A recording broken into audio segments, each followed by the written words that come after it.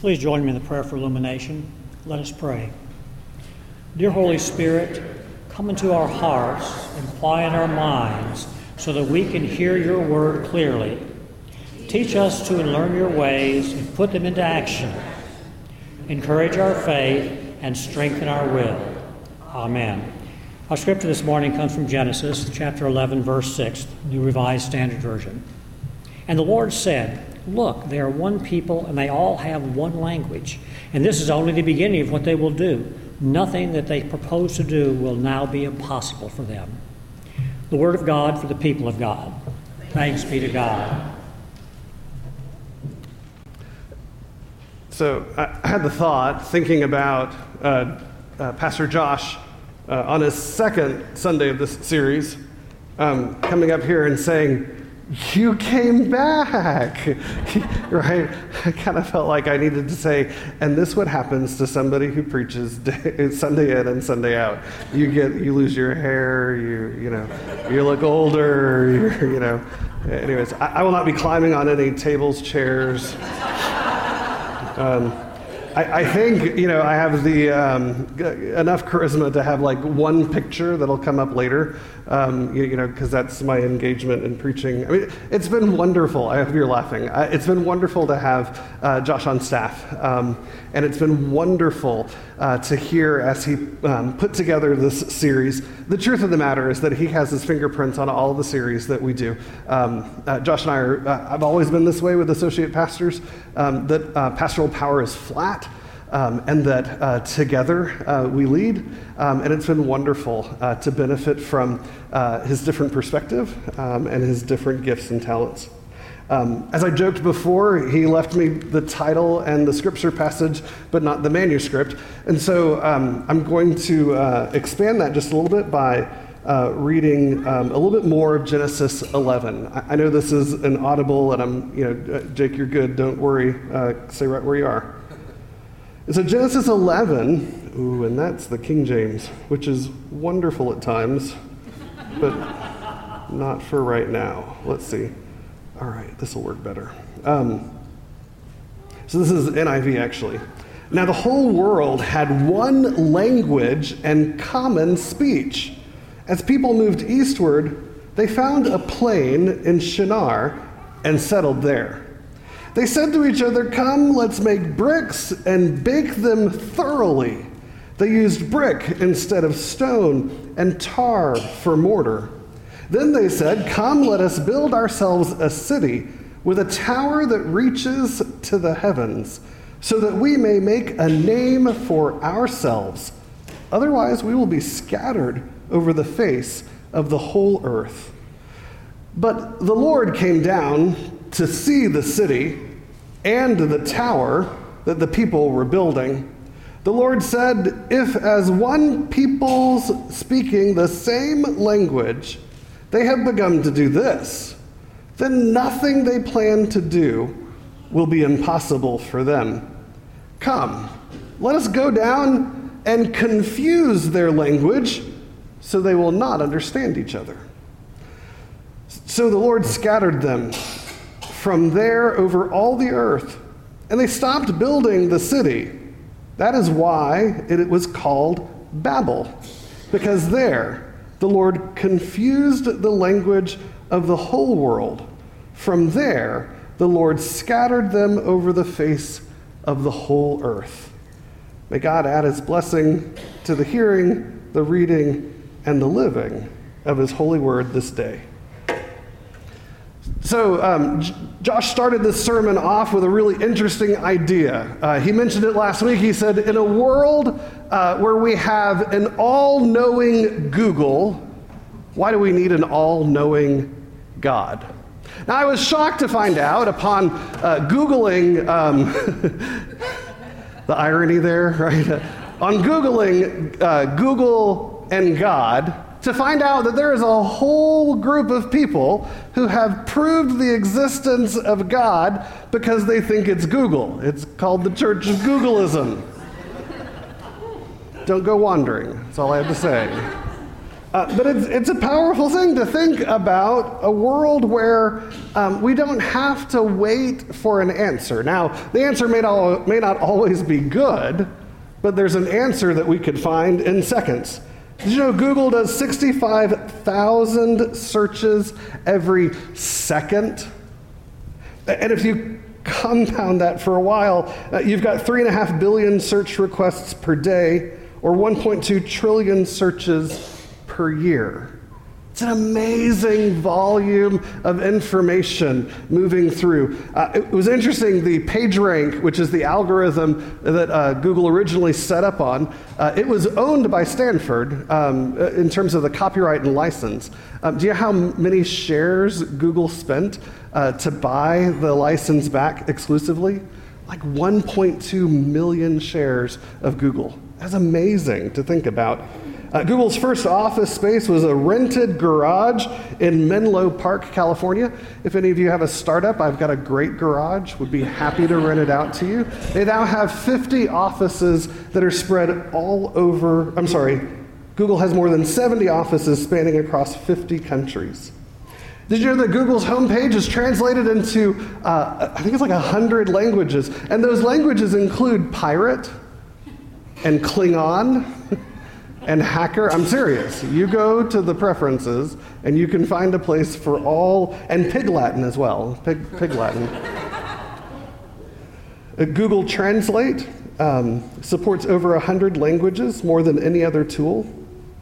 Google Street View, that kind of favorite feature of Google Maps that has the panoramic views of many popular streets of the world. I like Google Street View because when the bishop calls and appoints me to a new place, I no longer have to drive however many hours it is right then before I call back and say, yeah, we'll go there. Now you just do Google Street and you're like, yeah, no. Just kidding. I haven't gotten a call in 7 years. I think they've forgotten my number, which it's okay with me. I don't know. But the cars that Google used to make those panoramic views have driven more than 5 million miles. And that was in 2012. I mean, it's easy to think that, Google is everywhere. With Wi-Fi, it's everywhere. With data plans, it's everywhere. Now with Siri and the Google Assistant. Does it have a name? I can't remember. Alexa? I thought that was Amazon. Okay. It's amazing, right? I'd love to get one of each of the devices and ask them to talk to each other and then see what happens, right? But it is an amazing thing. I remember those days when all you had was the radio stations in your car at the point of a stoplight. You could just listen to radio, and it was only so many radio stations. Some of you remember this as well, right? Now, when you pull up to a stoplight and you look over, someone's checking their texts, right? Like it's a crucial thing, right? You never know when Wayfair's going to ding you and you need to know what's going on, right? It's amazing, this kind of a generation that lacks the understanding of what boredom means. Some would say that Google knows more about you than your mother does. You can actually go into the advertising ad settings underneath your account, and it'll give all the descriptors that Google thinks that you are based upon what you search for. I'd like to say that Google thinks I'm 44 to 64 years of age. I don't know if that's a good thing or a bad thing, because I'm only 45, right? And I am highly interested in family and helping professions. Yay, right? That would work. Also, apparently I'm shopping for a new car. Which, if you've seen the car I've driven, and it makes sense, right? I think you would agree with me that Google seems to be this all-knowing piece. Now, our scripture passage today is fascinating. Genesis chapter 11, we have what really appears to be a great building project, right? How many times have we thought, as improvements come through, whether they're part of the highway or they're part of the employment opportunities around us, or whether it's a new park or a new school, we go, yes, now we will have it all, right? So you have these folk coming together and deciding that they will use one language and that they will use one project and that they will bake bricks in the sun. And it's an interesting technological addition that Genesis puts in there.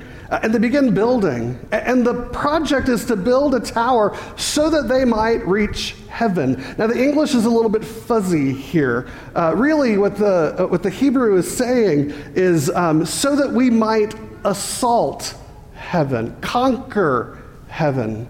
It's fascinating, right? When we wonder and think about what we can do together, you'd think this is a pretty good project, right? That we have one language and that we have one purpose. Why in the world would God come down and start messing with what's going on? Well, it might be that assault heaven issue. Now, there is some archaeological truth in a lot of what's going on. You could place the Shinar Plain in outside of Babylon. That would be kind of that Iraq, kind of Baghdad area. And that on that Shinar Plain, there are evidences of what's called ziggurats. It's not just a fun word to say, but it's actually a pyramid of sorts with kind of right angles and bricks baked in the sun. And the idea on these projects were similar to the pyramids or to any other skyscrapers or Trump Tower, right? You name it. This kind of to be the tallest and to be the most prestigious. And written into the idea of the ziggurat is if you could get high enough, you could take over heaven, right? What's fascinating then is that God is paying attention and that God says, we probably should go down there. Now, you notice the we, right? Come, let us go down. Wait, right? How much have we spent in time and talent and energy talking about how we serve one God, right? Jesus and the Holy Spirit haven't necessarily showed up in the narrative. They're there, but not in the narrative. But we get this come, let us go. Who is God talking to, right? I've often thought that it's okay to talk to yourself just as long as you don't start responding, right? Come, let us go down. Some scholars would say that this is a holdover of the royal we. And if you think back to kind of any movies or stories about kings, right? Come, let us go down, right? This kind of inflated kind of presence, right? If anything, God has warrant and credibility to encounter that or inhabit that kingly-like role. And so God comes down and he scatters the people and he gives them different language, right? This is fascinating. Scatters them all over the world. And there's this strange piece, I don't know for you or for me, that as I read the story, I think, why? We could have done so much together. We spend so much of our time trying to be, one, right? One nation, right? We try to, I remember in high school, we try to learn all the same cheers so that the people on the other side of the field could hear us, right? We work so hard in making sure that we have one unitary voice. That why would God come down and stir that up? I think the answer for that is that the motives and purposes for why we might work together, the assault heaven. The Hebrew for Babel, it actually had a kind of connotation of divine and connection before the Tower of Babel happened. And then, the Bible always likes to educate us about why things are named what they are. And why words might change, right? We hear about Jacob becoming Israel. We hear a whole lot of things, Cephas and Peter, Saul and Paul, right? You can name all the places where things get changed names for interesting reasons. The word Babel gets changed, the definition itself, and it becomes the place where they were confused. It's fascinating. So I'm a Gen Xer. When I think about my child and kids that are coming into public school, into school at all, kindergartners, they're Zennials. The definition of a Zennial is someone who has never known life without the internet, right? There's a particular movie that's coming out. It's called Eighth Grade. I think Anthony was telling me about it. And it's kind of like all those things that are challenging about junior high, but then you mix in technology with it. And so you've got this one girl who's trying to make friends with the other girls. They're all standing together, and she says something like, "Hey, great, y'all can all come over to my house this weekend. I'd be so excited to have you." And all the girls have their phones out. And then they hear the silence. And they pull their phones down and they go, "What?" It's kind of the world that we live in, right?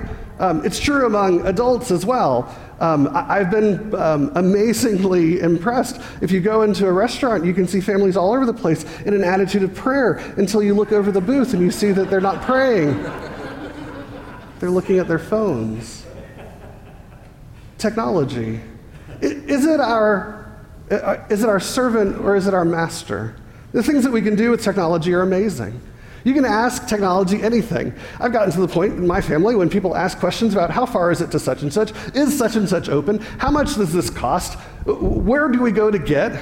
I just say Google it, right? I mean, it's kind of like your favorite IT professional. When you call them and say something's wrong with your computer, they ask you, have you turned it off and turned it back on again? We've gotten to the place to where that trivia is so well known that you just Google it. Has it become our servant or has it become our master?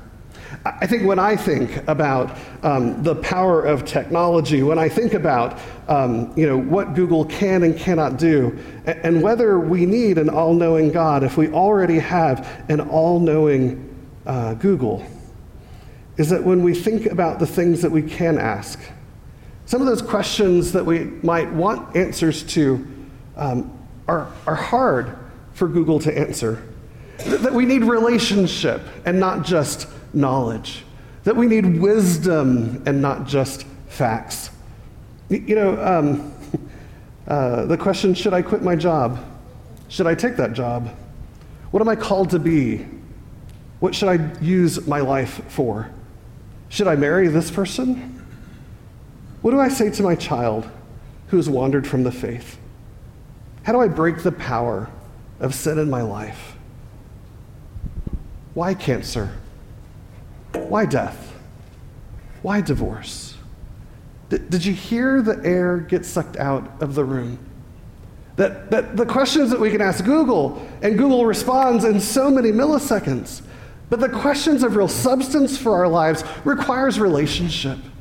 And I would say not just relationship, but wisdom. And not just wisdom that makes us look, kind of cute and fun at social activities, but the kind of wisdom that allows for transformation.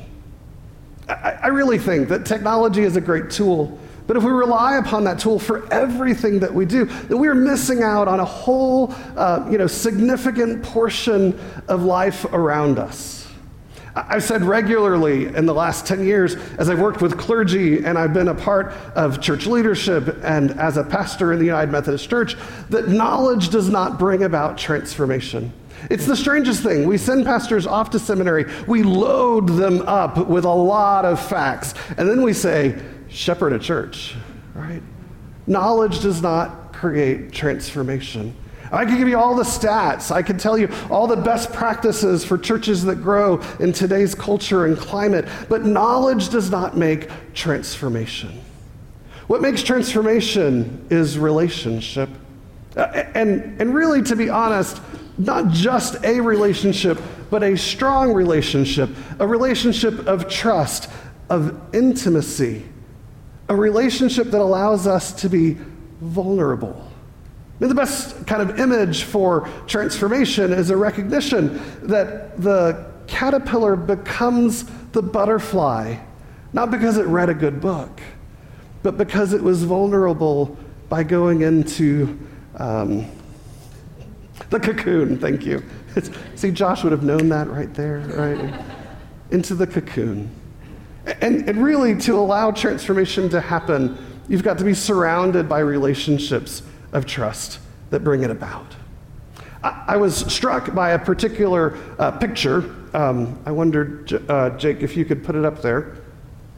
This is a picture, if you can't see it, it's a bunch of people with their phones out, and then a very sweet older woman who does not have her phone out.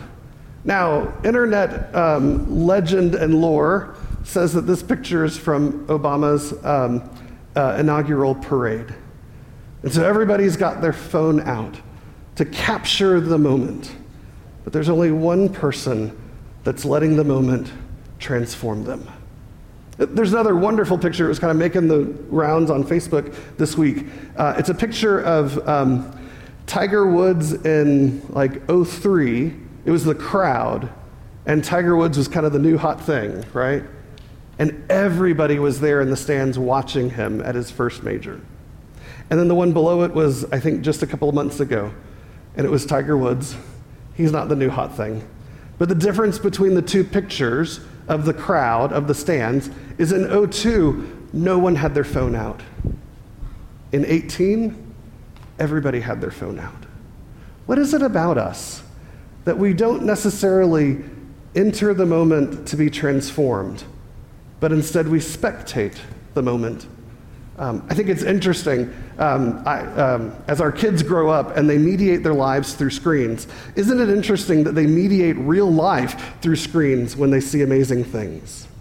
It's almost like we don't know what to do unless there's a little battery signal and 4 bars and a stop and start button down there. I want to encourage you. Yeah, technology is wonderful. Yes, we should use all of it to make the world a better place, but be sure that it doesn't become our master.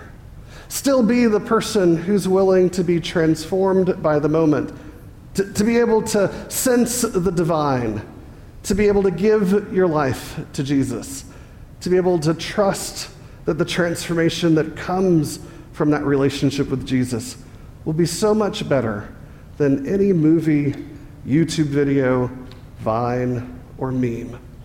That if anything, it won't just give us a little bit of happiness and a chuckle, but rather it might transform our lives. In the name of the Father, the Son, and the Holy Spirit, amen.